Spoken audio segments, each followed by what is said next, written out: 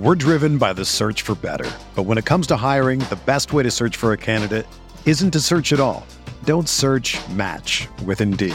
Indeed is your matching and hiring platform with over 350 million global monthly visitors, according to Indeed data, and a matching engine that helps you find quality candidates fast.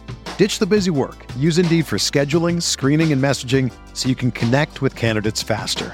Leveraging over 140 million qualifications and preferences every day, Indeed's matching engine is constantly learning from your preferences, so the more you use Indeed, the better it gets. Join more than 3.5 million businesses worldwide that use Indeed to hire great talent fast. And listeners of this show will get a $75 sponsored job credit to get your jobs more visibility at Indeed.com/Blue Wire.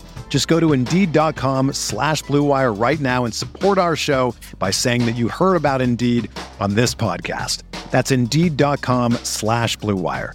Terms and conditions apply. Need to hire? You need Indeed.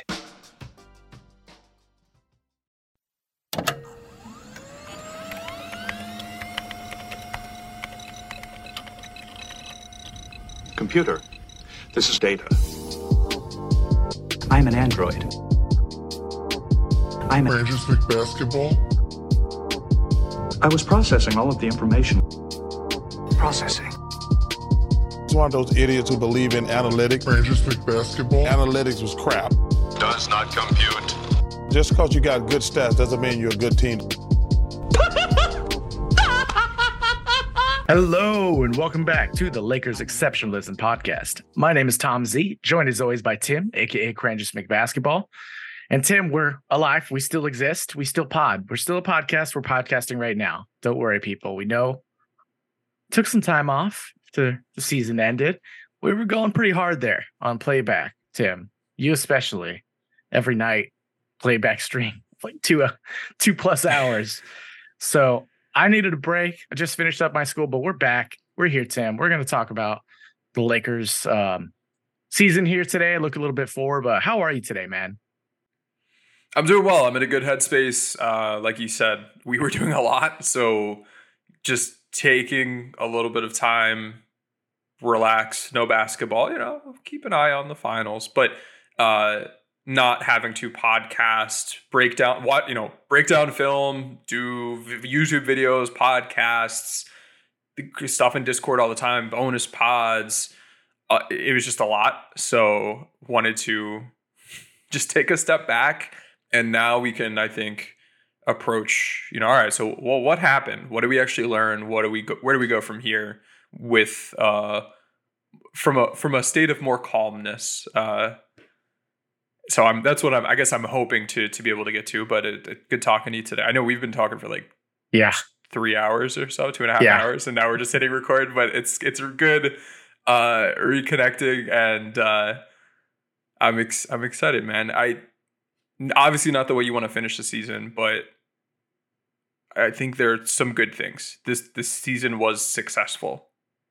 Yes. By how I think just about anybody, like if you told us any day pre-trades or even post-trades, hey, if you could reach the Western Conference Finals and lose to the team that it's looking like may very well end up being the champ, is that a good season or is that a bad season? And earlier in the year, I think we said the Western Conference Final was the ceiling for the team.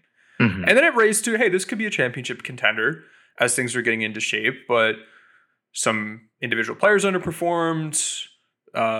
Coaching wasn't, batting 1,000 as you're never going to, but there were some missed opportunities, but I think the better team won. And I'm a little bit more at peace with that.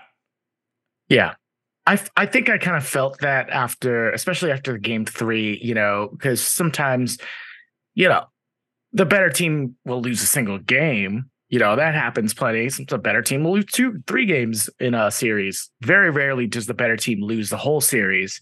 I felt the Lakers were closer than 4-0 sweep. I don't think it was sweep levels, but I agree that Denver was clearly better. And especially at that time and in snapshot of where those players were at. LeBron is clearly hampered, AD was getting banged up there toward the end. not excuses. They won 8 games. They were 8 wins away from the championship, which is way fewer games away than I thought they would have gotten. Yeah, no, it was, they gave it a good run. I'm, I guess, proud of what the team did, the players, the coaches, everybody gave it a real good shot. As you said, it was, it was a sweep, and I don't want this to come off as, oh, Tim's trying to say, oh, actually we won or anything like that. But moral victories. Yeah, no, but in game, you had a chance. This was a close sweep as far as, the point differential. 24 points. You lost by 24 points over the 4 games. That's the 4th closest sweep ever. And so it wasn't like LA got blown out for 4 games. And we should be looking at this team and saying, this is just, as a product, as a team concept, this is broken and we need to start over. That's not my takeaway, because they were competitive with the best team in the NBA. LA shot 9 points below their expected scoring volume from a shot making standpoint. So, a little underperformance. Denver overshot their expected scoring by 19 points on their shots. So there's 28 points right there. You lost the series by 24 points. It was, LA played them pretty tight. And we saw that. It wasn't just, at the end of the game, the score was close. And that was kind of how it was for game 1. But for game 2, 3, and 4, LA was winning for good portions of the game. In game 2, things fell apart in the 4th quarter, but they had a 64% chance to win at halftime, 62% chance to win to start the 4th, according to Unpredictable, which is the best live game model that's available publicly in terms of how accurate it ends up being. Game 3, the Lakers had a 46% chance to win at halftime, so around 50-50, and a 53% chance to win with like 7:30 left in the 4th quarter. And then, again, things fell apart. Game 4, LA, 88% chance to win at halftime. Things were looking good, dude. The game was tied with 1:13 left. Things fell apart, leading to that point, and then afterwards. So they were competitive games. It stinks. It stings to me more knowing that, you're a tweak or 2 away from being able to win a couple of these. I think we could have, try things over again. We could see LA lose in 6 instead of 4, but winning, to win, you needed certain guys to play better than they played. And for some of them, for this individual series, they weren't playing well. For others, it's, D'Angelo Russell hasn't been, his pull-up 3-point shooting absolutely was not good with the Lakers, had been with Minnesota, had been in pretty much every other stop he's had as an NBA player. He just, that dynamic pull-up 3-point shooter, not there. Mo Bamba, brought him in, didn't get to see him really contribute. Jared Vanderbilt, we saw series by series him be exploited more and more on offense, and that hurt the team. And he is a valuable player, and he's a player that can be a positive contributor. But at that point in the series, it was just really, really tough to be able to justify the minutes he was getting. And we saw his minute number go down. Malik Beasley never shot as well as he had shot. It's not just, he actually never was really a good shooter. No, he was a pretty good shooter, didn't shoot well as a Laker. So there were a number of those where when we sit here and now, we're like, all right, well, what do we do to fix this team? What do we look to add? Some of the skill sets you'd be looking to add, I think the team tried to add, and it didn't quite pan out. But credit to Denver. Again, they did well. But I think from a how far off are we standpoint, I'm at a spot where I'm okay if the team kind of tries to run it back and then make some tweaks around the margins. Well, that's going to be a big statement to unpack, because around the margins could mean a lot of things, depending on what you view as the core.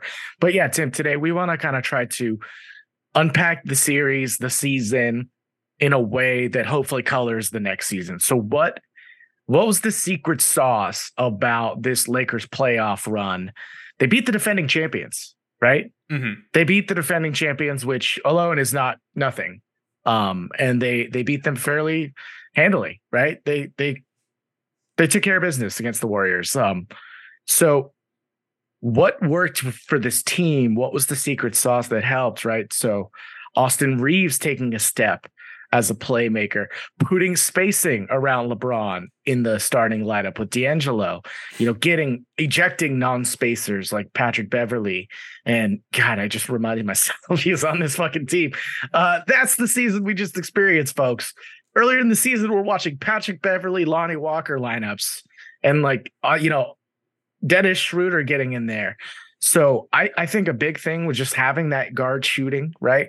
Even though it didn't, he didn't shoot as well as he had in the other stops, he still affected the court geometry more than those other guys were, and was able to, create plays with his passing. And D'Angelo is a tough one, man, because you can't lose a guy like that for nothing. But I still have concerns about his long-term fit with LeBron and AD in the short term. I guess long term, if that makes sense. Yeah. So I don't know, man.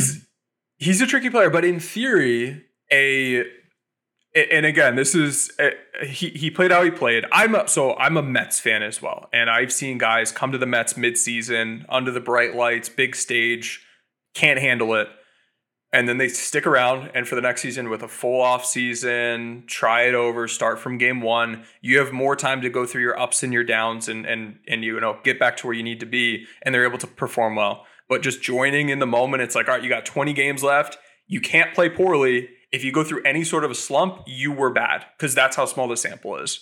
And I think we saw, for a lot of these guys that were traded over, like the first impressions were kind of the only impressions almost, where we didn't have the time to see, like there were stretches of games where LeBron played poorly, AD played poorly, and then they'd have stretches of games where they were like some of the best players in the world.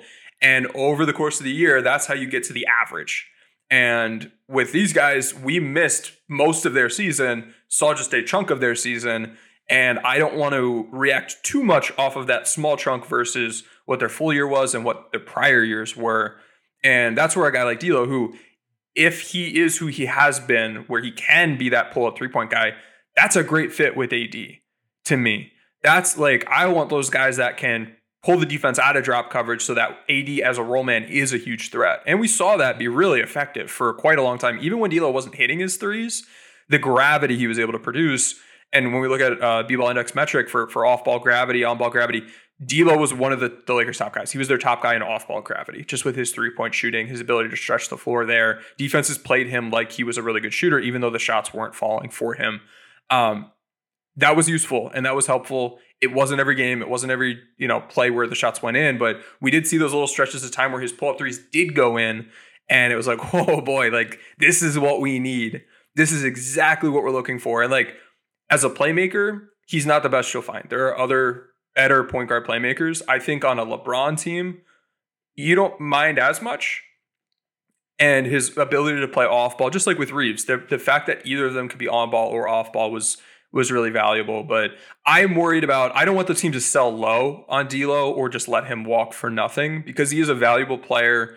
If you can retain him and give him that full year chance to work through the kinks, have the playbook that the team builds be around that roster rather than being mostly built around a roster that isn't what you're finishing the season with, I think we could see the same group of players given the full opportunity to have their highs and their lows do well. Because D'Lo, pull up three-point shooting, 47%, 43% for Minnesota this year, 37% for Minnesota last year, 39% for Minnesota the prior year. Really good numbers. He shot 5 for 30 for the Lakers. Small sample, 17%. It will be better. It can't be worse than this.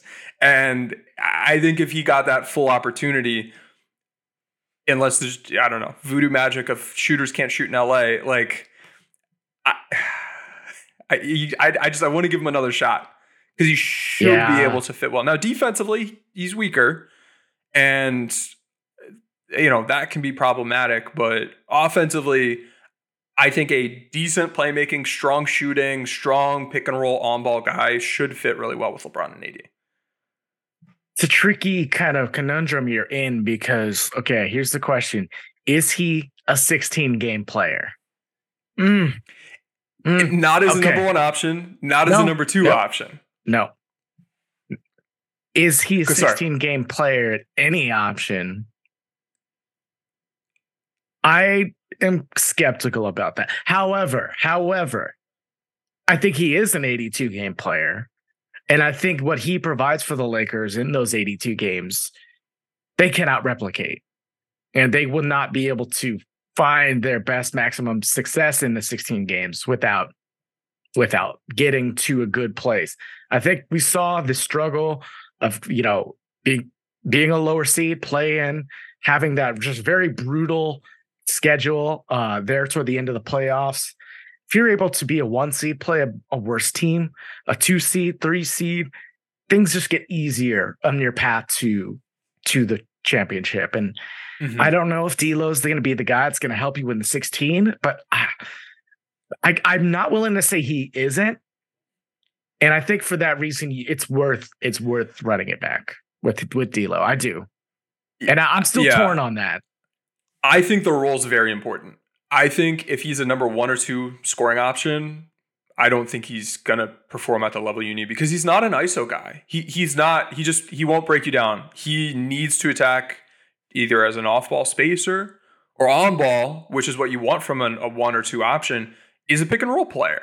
And when, as a pick-and-roll player, the top thing he brings to the table is that three-point shooting, and it's not there, he's bad offensively. And that's what we saw. And that's where, with any player, any guy with this background, 43, 37, 39%, the pull-up three-point shooting, seasons worth of information. And then on 30 shots doesn't shoot well with the Lakers. In the playoffs, it was like 1 for 7 or something, like 1 for 14. That can happen to anybody. Just like AD had that crazy bubble shooting. We see guys every single year that have crazy poor shooting on the small samples because that's just how basketball works. But that's where if he is a number 1 or 2 option, you're screwed. If he is your 3rd or 4th scoring option in a lineup, yeah, he can be your spacer. He's still got the gravity on ball where the defense has to respect him, and that opens up other things. And I think if D'Lo were to hit his pull-up threes a little bit better, like I've got no problems with his offense for his role on this team. He's never going to be that he's never going to live up offensively to the draft capital spent on him as like a number 1 or number 2 scoring option. It's just not. He's got too many holes in his game. And that's why I think he's a unique fit. As long as LeBron and AD are able to do their thing, I think you're okay. And to your point, 82 games, he's solid. He's gonna do real well against teams' normal game plans.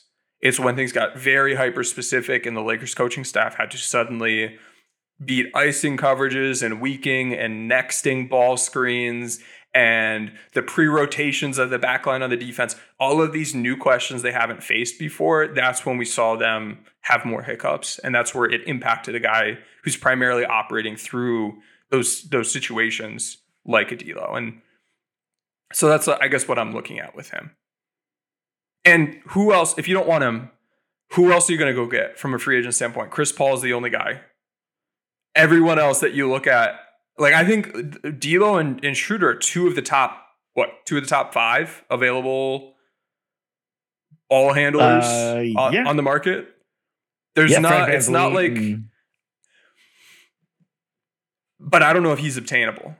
Mm-hmm. So that's where we can find, none of these guys are perfect. We lost. Every team but one team this season is going to have this podcast where they talk about what guys couldn't do because they didn't win it all. Right. Even when the Lakers did win it all, they have guys on that team that couldn't do everything. Mm-hmm. But I don't want to overreact. And who else? Look, I pulled the list of. I don't want these guys. These guys are worse than D'Lo. So that's, I guess, the tricky part here, where it may be not the most fun thing to return some of these guys that just went through a playoff run where you didn't get the result you were looking for, but it may be the best option, potentially. It's tricky for me because I'm torn on this because I feel like the $25 to $30 million player that D'Angelo Russell is gonna be in the role you described on a playoff team is not generally the archetype that you described for what he would provide for the team.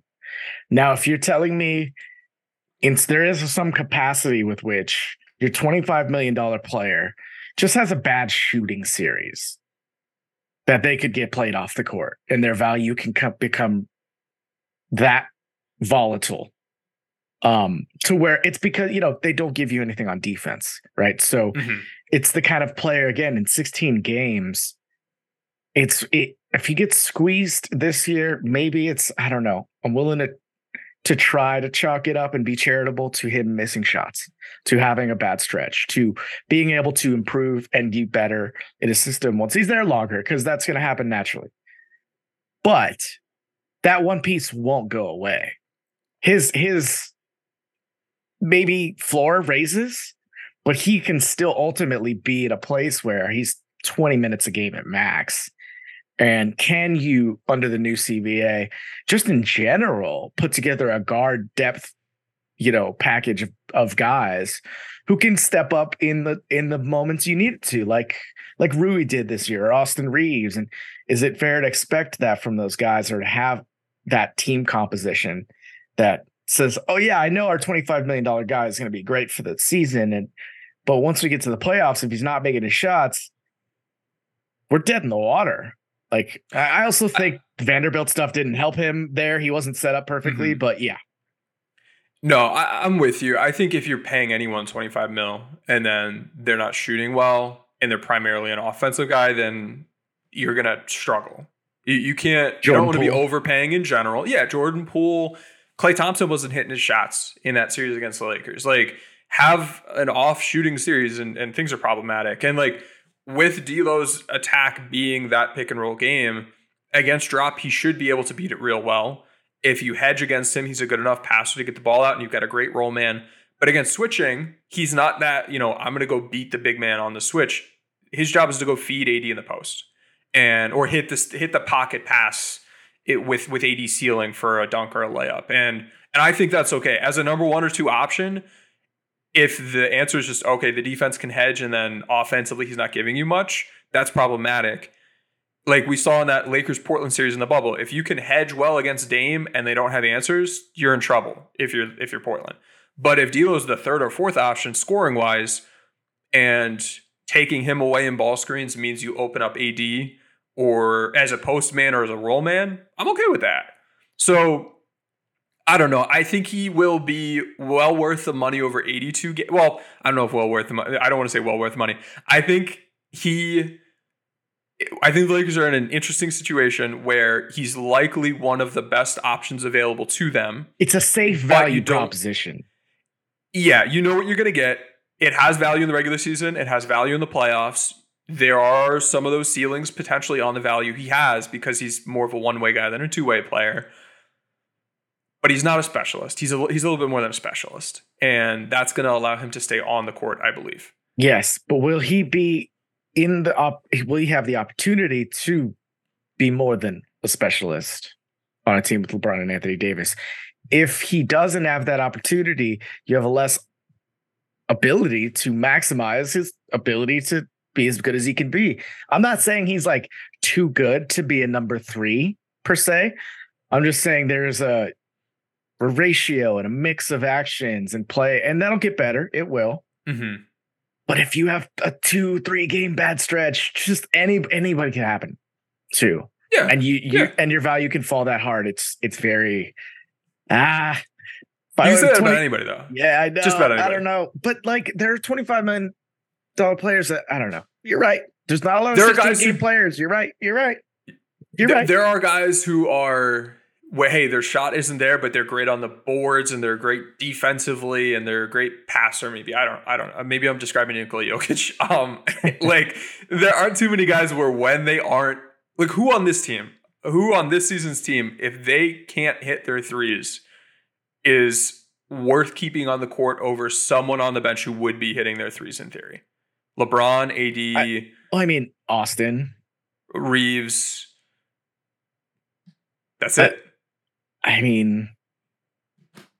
Jared Vanderbilt didn't make a fucking 3 for 6 months, and we saw his minutes go down and he still shouldn't have played as much as he did. Oh man, but I don't think it's. You're right. Yeah.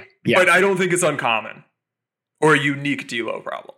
It just might not be most optimal third part. Not that they have anybody else to spend $25 million on or can. That's the issue. That's the conundrum. Yeah, you want to get him. I want to keep him for as little money as I need to. I don't think anyone's going to give him a $25 million deal. I think that's too much money for him in the value he presents. If the options are retain him at 20 per year or let him walk, and we can't replace the on-ball 3-point shooting, passing combo, that's the tough decision. Now, if you could just say, all right, we'll go get Chris Paul for cheaper, potentially, then great. Awesome. Not great. And Chris Paul has his own problems. And if you compare Chris Paul and D'Angelo Russell, I'd rather have D'Lo defensively.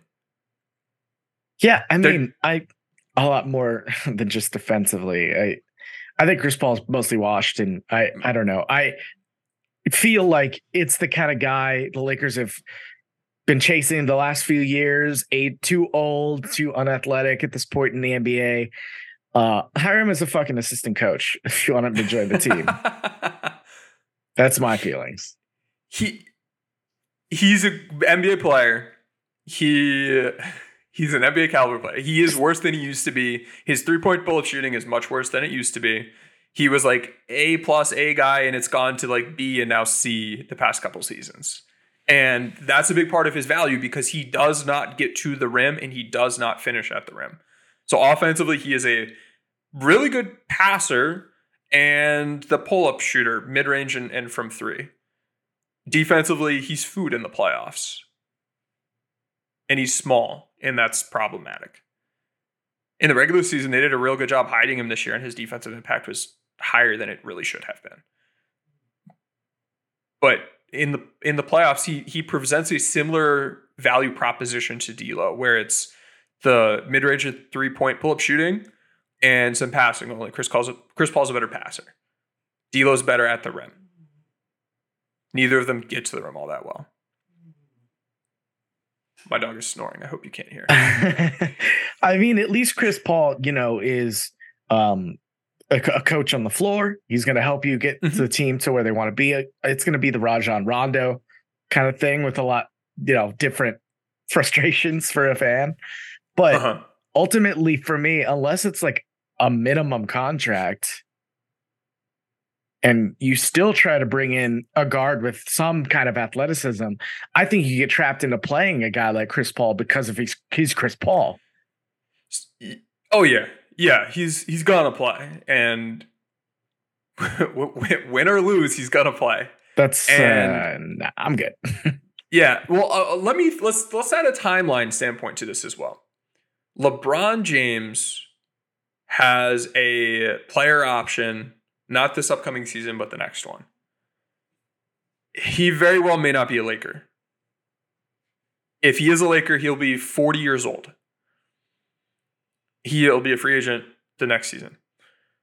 If you, from a Lakers standpoint, are looking short and long term here, would you rather, if you could get Chris Paul for like pretty cheap and he's a similar player as D'Lo, I think I'd rather, you can make the argument that you'd rather have Chris Paul on a short deal and then he can recoup value and try to get another deal from you or someone else afterwards, compared to signing D'Lo at around 20, 25 mil a year for 3-4 years. The counterpoint would be, I don't think you're going to compete after, I don't think you're going to be a title contender after LeBron leaves, probably for the next couple of years. So it may not ultimately matter. But do you try to align the contracts and then start from scratch? That would be part of the Chris Paul case. And it's not something that I've thoroughly thought through and have a stance on, but I think there are points to be made on either side. Oh, I like how you laid that out, because that's people think it's Chris Paul or D'Angelo Russell, and it is, but not in the way you think it is, right? It's in enabling you to do other things. Like you're picking other things and Chris Paul instead of D'Lo. You know what I mean? So yeah. And part of if you pay D'Lo 20 mil a year, I don't think he's worth that. Or 25 mil a year, I don't think he's worth that. But if you're already operating over the cap, it doesn't matter as much. Now, the second apron is a whole new element that kind of changes these discussions a bit. Yeah. once the CBA is actually agreed to and ratified and we can get the info, I want to dig into it and, try to fully, from an educated standpoint, share how that would impact things. But we do know already that reaching that second point is something probably no team wants to do, because that limits your flexibility in a whole bunch of different ways, operating in season, after the season, with trades, with the draft, with signing free agents in season. So that's where prior to this upcoming CBA, I would just tell you, hey, yeah, like I know D'Lo will be overpaid, but who cares? Like you're going to be over the cap anyway. It's not like you get any additional money by not paying him as much. Right. Now, with that second apron, that's an element kind of, counter to this, especially if you want to retain Reeves and Rui and some of these other guys. In addition to that, if LeBron does come off the books and now we're looking at the Lakers cap sheet in 2-3 seasons from now, and it's, maybe AD's in there for a bunch of money, and then D'Lo is paid a bunch, and that D'Lo salary value is what's keeping you from being able to sign other guys and having spending power now all of a sudden because you're below the cap, that is where it could impact you. So it's not just, as you're saying, it's not just picking one guy versus the other guy for the on-court, but the contract structure and what that means this year and then moving forward, I think is really important. And you're choosing, as you said, it's more than just, player versus player. It's player and what comes with that versus the other player and what comes with him. And I think there's a great argument to be made that it's more important now than ever to retain all three of D'Lo, Reeves, and Rui because of what it can provide for LeBron and the ability to not be on the ball, to affect the game with his brain off the ball, making cuts as a connecting piece, because even giving him the opportunity to stand in a corner and still get a good look with the Austin pick and roll with AD, or having Rui, take some ISO possessions on the second unit and still generate decent looks. I think all that is more important than ever to sustain LeBron through. And I think hopefully they've learned their lesson in only signing some of these older guys, like especially the 21-22 season. It's really important to have some youthful athleticism and not just youth, but skill too. These guys are developing and getting even better. So in continuing to give them an opportunity to grow like they've been given when LeBron had to, because of his foot, I think, not take as much on ball duties. So I want to see them lean more into that to hopefully save LeBron. And all that is saying, I think Chris Paul is not really the option for that personally. Mm-hmm. I think that's a fair point. And in general, like I want basketball players. I don't want specialists. I want guys that can, and if they're shooters, I want them to be able to put the ball on the floor as well and get to a shot or create their own shot, as we saw Rui be able to do, as we saw Reeves be able to do.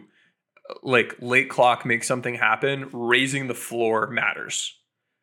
Being able to get, 0.9 points per possession instead of like 0.6 because you're kicking it out to Kent Bazemore and asking him to do something with 3 on the clock. Like that makes a difference. That stuff matters. And with a guy like Rui, like he's 25, he can still grow, he can still get better.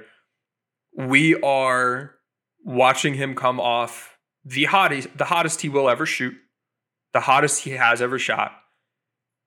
Who he was as a 3-point shooter in the playoffs is not who he is and will not be who he is on any larger stretches. Now, hey, maybe he can do it again for another playoff run, but I have no reason to believe he has any, if you were trying to guess who will shoot hot in the playoffs next year, I don't know that it's him more than it's Reeves or anybody else on the team. He just happened to shoot real well, and it was good, and it worked out well.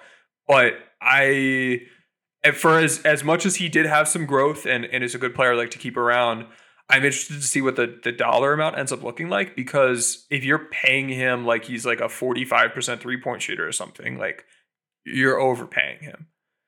So want to keep him, like that big body. He got better with some of his rotational stuff on defense, his box out tendencies, his rebounding, secondary rim protection. And that's all good. We want to keep that around. But we should also be realistic about who he is. And I'm hoping from a shrewd negotiation standpoint, that's something that the front office is engaging in discussion around. Hey, we value you. We want to keep you. We need you to kind of prove this out a little bit more. Keep doing what you're doing. But, this is what we think you'd be worth to retain on the team. Yeah, we're going to have plenty of time to get to that throughout the offseason as we're just kind of, breaking down this season, looking forward to next, Tim. But let's take a quick break here. We're going to look forward a little bit more, talk a little bit more about the season. We'll be right back. We're driven by the search for better. But when it comes to hiring, the best way to search for a candidate isn't to search at all. Don't search, match with Indeed. Indeed is your matching and hiring platform with over 350 million global monthly visitors, according to Indeed data, and a matching engine that helps you find quality candidates fast. Ditch the busy work. Use Indeed for scheduling, screening, and messaging so you can connect with candidates faster. Leveraging over 140 million qualifications and preferences every day, Indeed's matching engine is constantly learning from your preferences, so the more you use Indeed, the better it gets. Join more than 3.5 million businesses worldwide that use Indeed to hire great talent fast. And listeners of this show will get a $75 sponsored job credit to get your jobs more visibility at Indeed.com/Blue Wire. Just go to Indeed.com/Blue Wire right now and support our show by saying that you heard about Indeed on this podcast. That's Indeed.com/Blue Wire. Terms and conditions apply. Need to hire? You need Indeed. Another day is here, and you're ready for it. What to wear? Check. Breakfast, lunch, and dinner? Check. Planning for what's next and how to save for it? That's where Bank of America can help. For your financial to-dos, Bank of America has experts ready to help get you closer to your goals. Get started at one of our local financial centers or 24/7 in our mobile banking app. Find a location near you at bankofamerica.com/talktous. What would you like the power to do? Mobile banking requires downloading the app and is only available for select devices. Message and data rates may apply. Bank of America NA, member FDIC. All right, coming back in, Tim. Trying to talk a couple other things that felt like the special sauce for this run, right? Let's talk about Austin Reaves, because I've seen a lot of. I think this is slightly tied to D'Lo, because I think they do work as a backcourt, and I think that was proven. I think a little bit in these playoffs. A lot of the things we liked about the starting lineup and how they can work interchangeably as spot up and on ball guys, I think put them both in opportunities to succeed offensively. And I think they could be even more creative with that going forward. But I like the framework too with D'Lo and Austin being able to kind of cover for him on defense depending on the matchup. Now, I've seen some people talk about shifting the point guard duties onto Austin. Let's keep Austin, make him the point guard. I wouldn't go that far, Tim. I wonder how you feel. I love Austin. I don't think he's a primary creator like that. I don't think his handle's quite there. Maybe it gets better. I love Austin. We talk fondly of him. What do you think about that idea? I'm aligned with you. I really like him. I think he's getting better. I think he's a very valuable piece, and I hope he is able to come into next season with an even sharper handle and even a notch above when it comes to the passing reads, which he's also already fairly good at. And this regular season was only behind Luka Doncic in terms of attacking drop coverage with the defense chasing over screens from an effectiveness standpoint, which is bananas, dude. Like, that's amazing. That is amazing. But he's still got plenty of room for growth. And here's how I look at it. He has enough passing, ball handling, pick and roll game for me to say in a given game, if we need him to play point guard, he can do it. He can be your emergency guy to go do that, or a backup guy to go do that.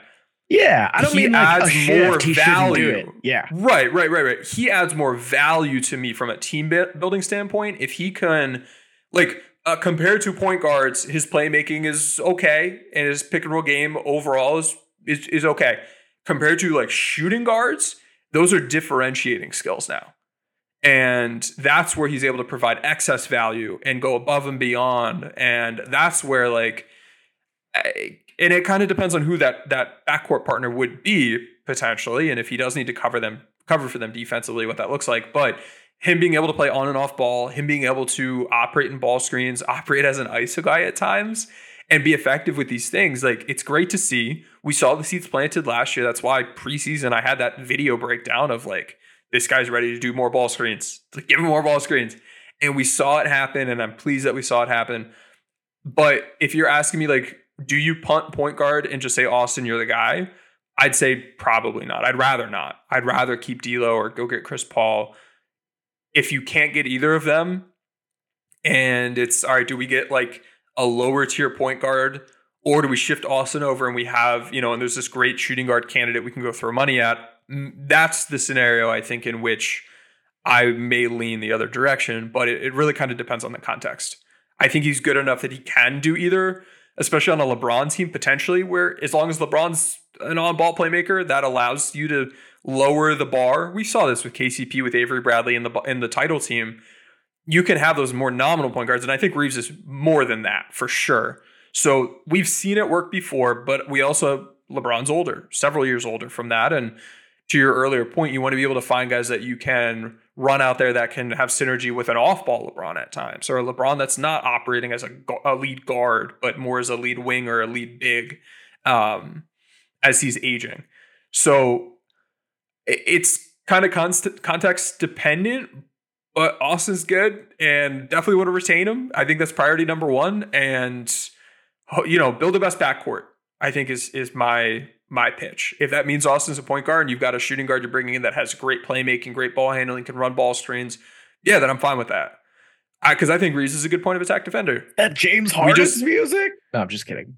No, but like that's where, I don't want to take a hardline stance of like, I can never, like, he cannot play point guard. No, because maybe, depending on what that looks like. Now, realistically, who are you going to go get where that's the option? I don't know. I need to go take a look at who's available again. And I'm not sure if that guy is available for the Lakers at how much money they'd have to spend. Yeah. But that's, I guess, the discussion. And then defensively, what's nice with Reeves is, and we just, I finally, now that I'm not doing content creation every single day, I've had more time to build up metrics. We've now difficulty adjusted our B-ball index perimeter defensive metrics.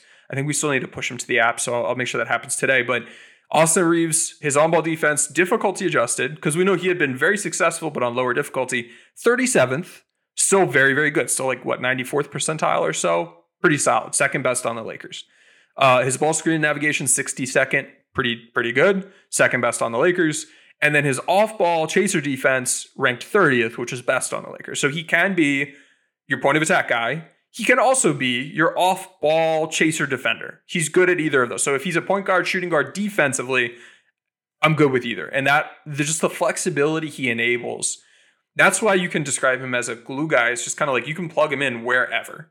Offense, defense, he can do the job. I think there are ways to optimize him, but the flexibility, the versatility he enables from a team construction, lineup construction standpoint, I think is part of his value and a big part of why I want to keep him around. Yeah, absolutely. I mean, I don't think he's going to get an egregious contract because the chances are the team won't be able to steal him away. So, but you never know. You saw DeAndre Ayton get it. Sometimes teams just do things we don't expect. But that said, Tim, there's other people who are super impactful on this season. I want to move next to Anthony Davis and his ability to defend at the 5 in Darvin Ham's scheme and what you think that looks like going forward, maybe with the other pivot points on this roster. How do we get the same AD, keep him healthy throughout the season? I know that's tough, but from a roster building thing, how do you approach this standpoint, try to get the most from AD next year? He individually is fantastic, and we've seen he can successfully. He switched on to Steph Curry and held him in check. He is going to play deep drop or high drop just about as well as anyone you're going to find in a playoff environment, and we saw him do that very successfully. From a hedging standpoint, he can do that just great. that was an area at a team level the team was poor with, because the team around AD did not have the collective size and rotational ability to successfully defend the rim when AD's pulled away from the rim, whether he's switching or whether he is hedging. And that's where, as we're looking at like moving forward, how do we construct this team? How do we coach this team to give ourselves a better chance at the title? I want to see the team be able to do more than drop and switch. And I've been saying this it's like preseason. They were able to do pretty good, like get pretty far until they finally got to a team in Denver that, looking at the data, looking at the film, hedging has been really successful against Denver compared to some of the other coverages. LA just stinks at it. And thus it wasn't really part of my like pregame scout of like, hey, here's what we should be doing, because they're bad at it and we've seen them be bad at it. If they can, just have every option available to them defensively, I think that ups the ceiling for this team defensively. And he can absolutely do that. So on D, I'm good with that. If you can go get a center that can space the floor, whether it's we keep Mo Bamba or we go get Kelly Olynyk or we go get maybe Miles Turner, we go get Naz Reid, someone like that.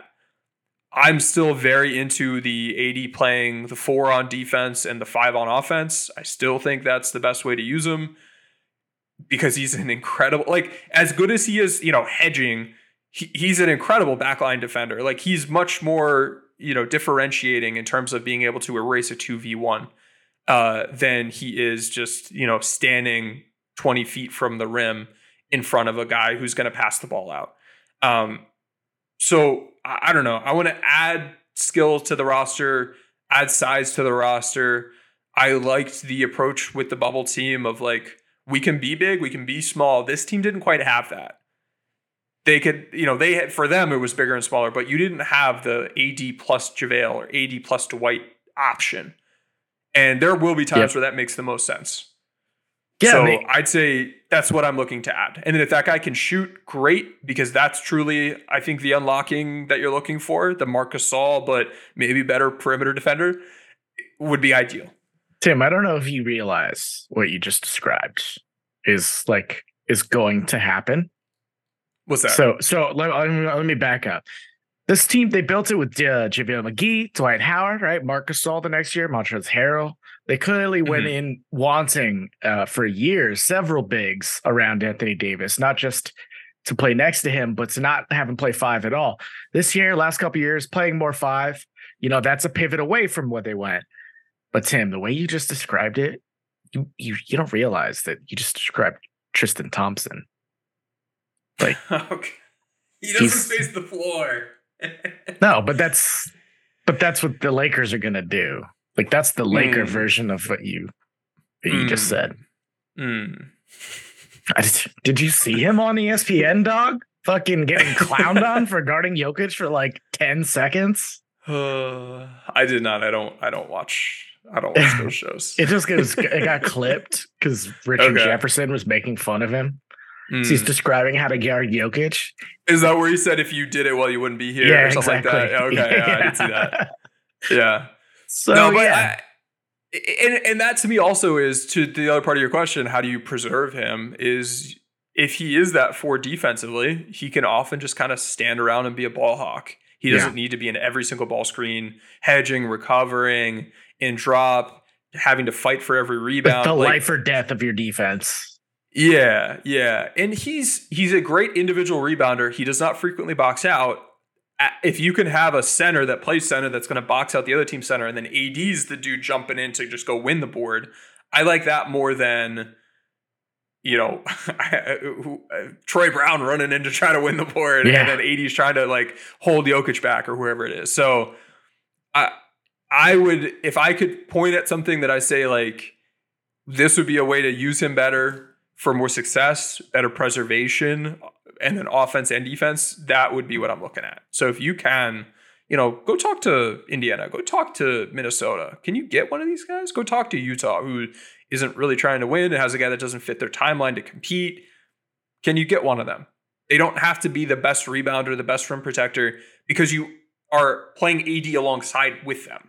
And that means that, Olynyk plus AD's rim protection is going to be better than AD plus LeBron's rim protection, probably, because then you can also play LeBron in the other lineup as well. But we're building lineups, and I don't want to get too, and we haven't, but those listening are probably going to say, oh, well, this guy isn't the best rebounder, or this guy's not the best shot blocker. Like, it's about how the lineup performs, and being able to have AD in there not as your 5 means that, all right, don't compare Olynyk to AD, compare Olynyk to who would be playing alongside AD at the 4 if AD is the 5, right? So something to think about. I'm interested to hear people's thoughts as we dig into the offseason. I don't do draft coverage. I wonder if there's a guy like that's available to draft. No idea. Yeah. Not a single clue. Yeah. But that's something I'd be looking for. I mean, even if there was, the chances that they would be able to contribute right away are usually small, but it's not nothing, you know? Yeah. And I do kind of think, I think it would be cool to go back to a more physical identity team that's really bruising, you know, at least on the front line, to have consistent rotation. Because, you know, I don't know, as good as Mark was, there's not the most physical guy at that stage of his career. And and Trez, you know, activity guy, but he's not the bruising. And then Dwight again wasn't what he was in 20, you know, when he came back. I'm not asking for JaVale to come back, but like, I just imagine, like, this never happened, but a guy like Steven Adams, right? That's a fucking nasty team. Like, he's a very special player. There's not a lot of guys like him anymore, but just physical, imposing, to have AD be the, you know, the lighter, smaller looking guy next to a guy like that is just, it's a different brand of basketball than other teams play right now. And I think that just being a Zag in a Zig world. Yep. Yeah. Having a meteor guy that's able to, you know, bump around the rim. And when we think about not just preservation from a health standpoint, but from that energy bar standpoint, allowing AD to, you know, we can be that physical team, but he doesn't need to be the guy on every single play. We need to be fighting inside. That allows him to focus more on offense and be more impactful on that end. And that's something that I think we saw him struggle with in the playoffs, where he was such a good defender, but then on offense, there were times where he was less involved or less effective or was short on his shots, where it's just he was under such a strain on both ends. And, you know, that doesn't excuse him from criticism, but if we can set him up defensively where he could still be very impactful, just not need to be sprinting around all the time, defending on the perimeter and doing all these different things, defending at the rim, like, then we're enabling him better to perform up to his standard and the standard we have for him as an offensive player. So something to think about with the Gasol thing. Like, he had holes in his game. He's not a perfect player, but I think the very flawed Marc Gasol style of guy in that starting lineup, it was his top 5 starting lineup in the regular season for a reason. And it, to me, showcases how the bar for talent is lower if the right, like, symbiotic skills are there to allow AD to play the 4 on defense and play the 5 on offense with the spacing on O, and then, you know, be a big person on defense. Like, we don't have to go find the top guy to pay $20 million to do this. It can be a lower paid guy that just fits the right skills. For sure. And then if you need to go away from it for a series or a game, you can. Yeah. Because you're not paying him a bunch of money. That's how you build in that versatility. That's part of the JaVale Dwight thing was, yeah, them and Keith, based on the series, based on the game, based on the tactics, we can lean different ways. And it's not a problem that we bench them because it paid them in. And we're still putting our money players on the court, not just to put the guys who paid more on the court, but you're allocating it's not like, how do I want to phrase this? It's okay to be played off the court. It's okay to not be a good fit if you're one of those min guys. If the team has the right pivot and they could put the right guys out there, I'm okay if this one min guy can't play and the other min guy can play, and we're going to play that way instead. It's a problem when your $20 million guy, your $15 million guy, your $30 million guy, they can't play. That's when it's like, oh crap, now the talent level that we have on the court is just substantially lower than it otherwise would be. Yeah, I don't know what that guy would be, but I mean, we know big physical guys like that are usually pretty available. And yeah, they're limited, but I think it would be good to have in the back pocket. Tim, here, kind of finishing up, hitting on a couple more people. Generally, I don't know. What do you want to see development wise from some of these guys like Rui, Austin? I don't know about Lonnie Walker's coming back, but how do these guys, Max Christie, I guess, what do you kind of Vanderbilt, what are you looking for these guys to kind of focus on maybe this summer? I want Vanderbilt to stand in a corner and shoot a million threes. Just keep shooting. Just keep going. He needs to be like a passable corner 3-point shooter with some degree of gravity. Now, he did this season have like a decent percentage, I think, from like the right corner three or something, but he had no gravity at all. And if we look at like how he performed in the playoffs, he was terrible regular season and playoffs at the dunker spot. Such a bad finisher.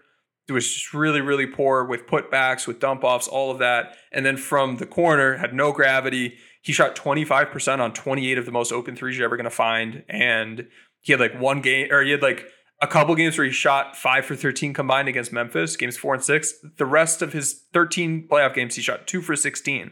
He needs to be better at that, because if he can, his defense is valuable. And hopefully the team figures out what he's good at, not good at on defense, and uses him a bit smarter. Because I think that was a problem too with coaching, was they weren't deploying him defensively in the ways that made the most sense. And that was frustrating to me. But from a development standpoint, to answer your question, pick a corner and make it your friend. I'll reword something that Vix had said in the Discord. He said something different. So with Reeves, tighten up the handle a little bit, and I think just continue developing the advanced passing reads. I want to continue raising the ceiling for him there on ball, and then off ball. If he can get more comfortable with his footwork and his balance with off screen opportunities, he's a good stationary shooter, decent movement shooter, not a good off screen shooter. If that's an element that he can bring to the table, rather than you needing to bring a Malik Beasley or Buddy Hield or somebody like that onto the court, that's immediately very valuable, because Reeves defensively is really solid, and then offensively can do a bunch of other things. So he was really poor in those off-screen looks. If you can tighten up his handle for the on-ball and then work on the footwork, work on the threes, work on the reading. Do I fade off? Do I curl? Do I just come off straight with pin downs and flare screens? That to me would be a really nice element for him. With him also defensively, and this could be said about him, this could be said about Christie, this could be said about Rui, Lonnie, all those guys, pretty much everybody but AD and Vanderbilt. Defensive playmaking, we need to do better. There are different ways to succeed on defense.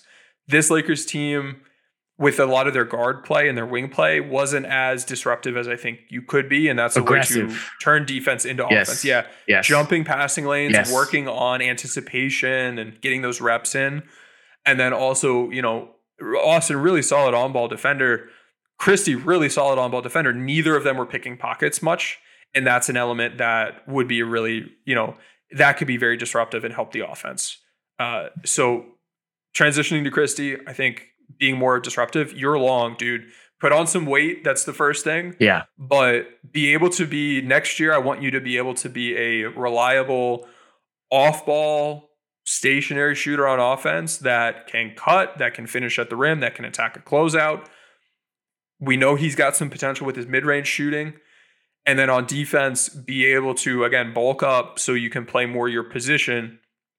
But if you can be an adequate, and he was already a pretty good on-ball defender, but working on his screen navigation and then working on just some of those defensive playmaking things, be a little bit more, havoc causing, I think would be really important for him.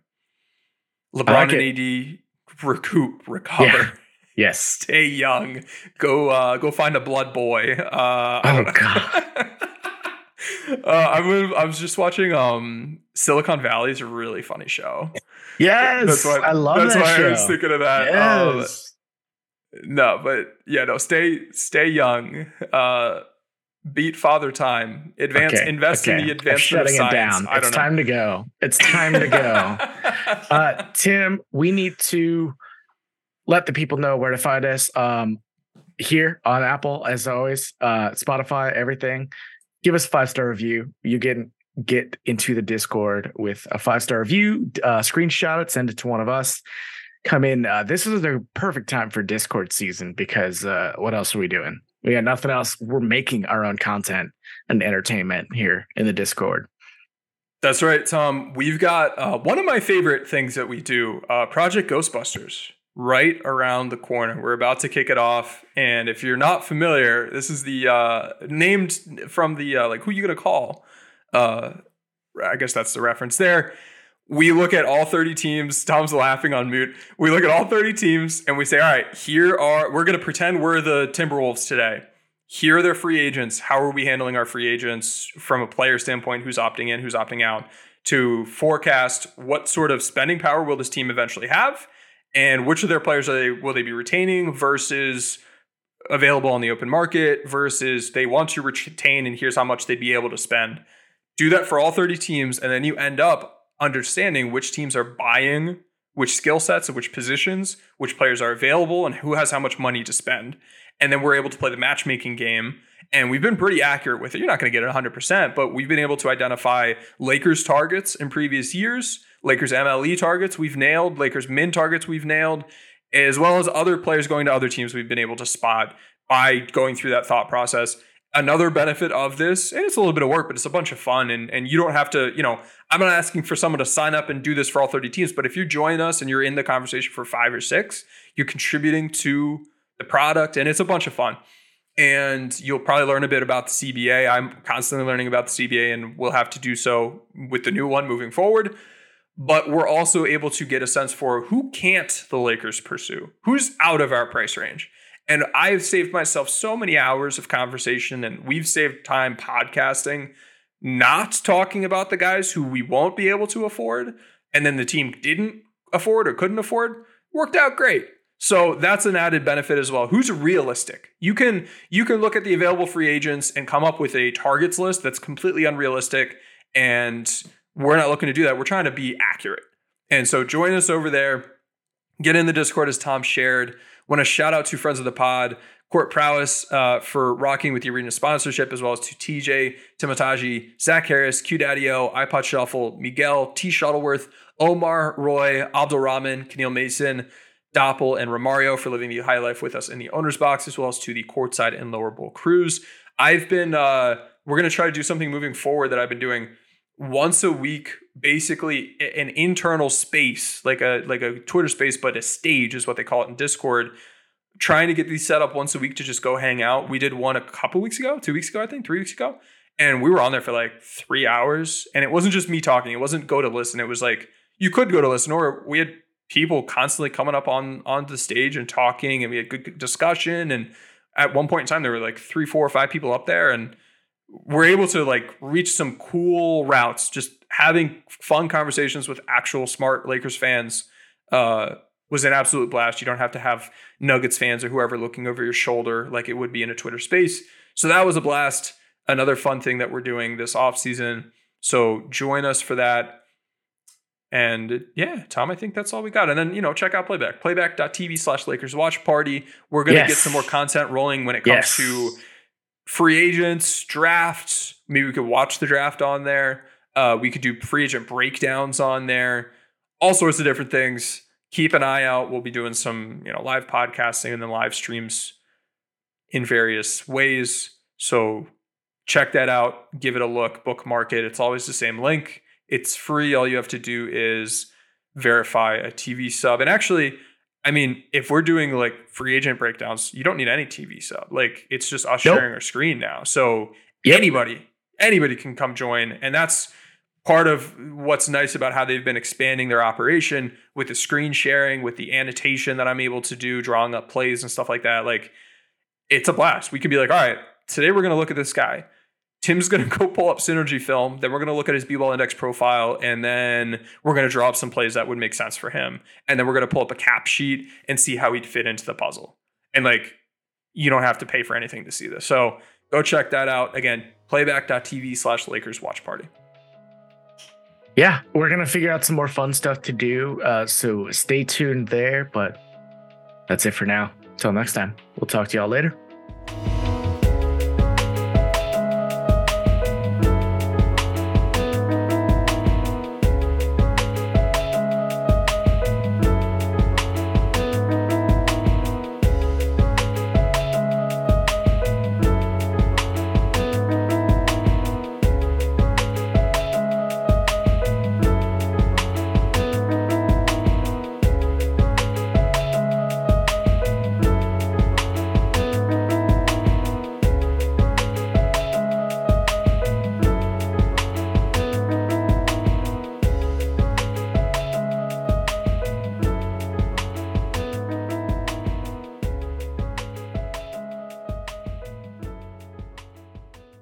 Everyone is talking about magnesium. It's all you hear about. But why?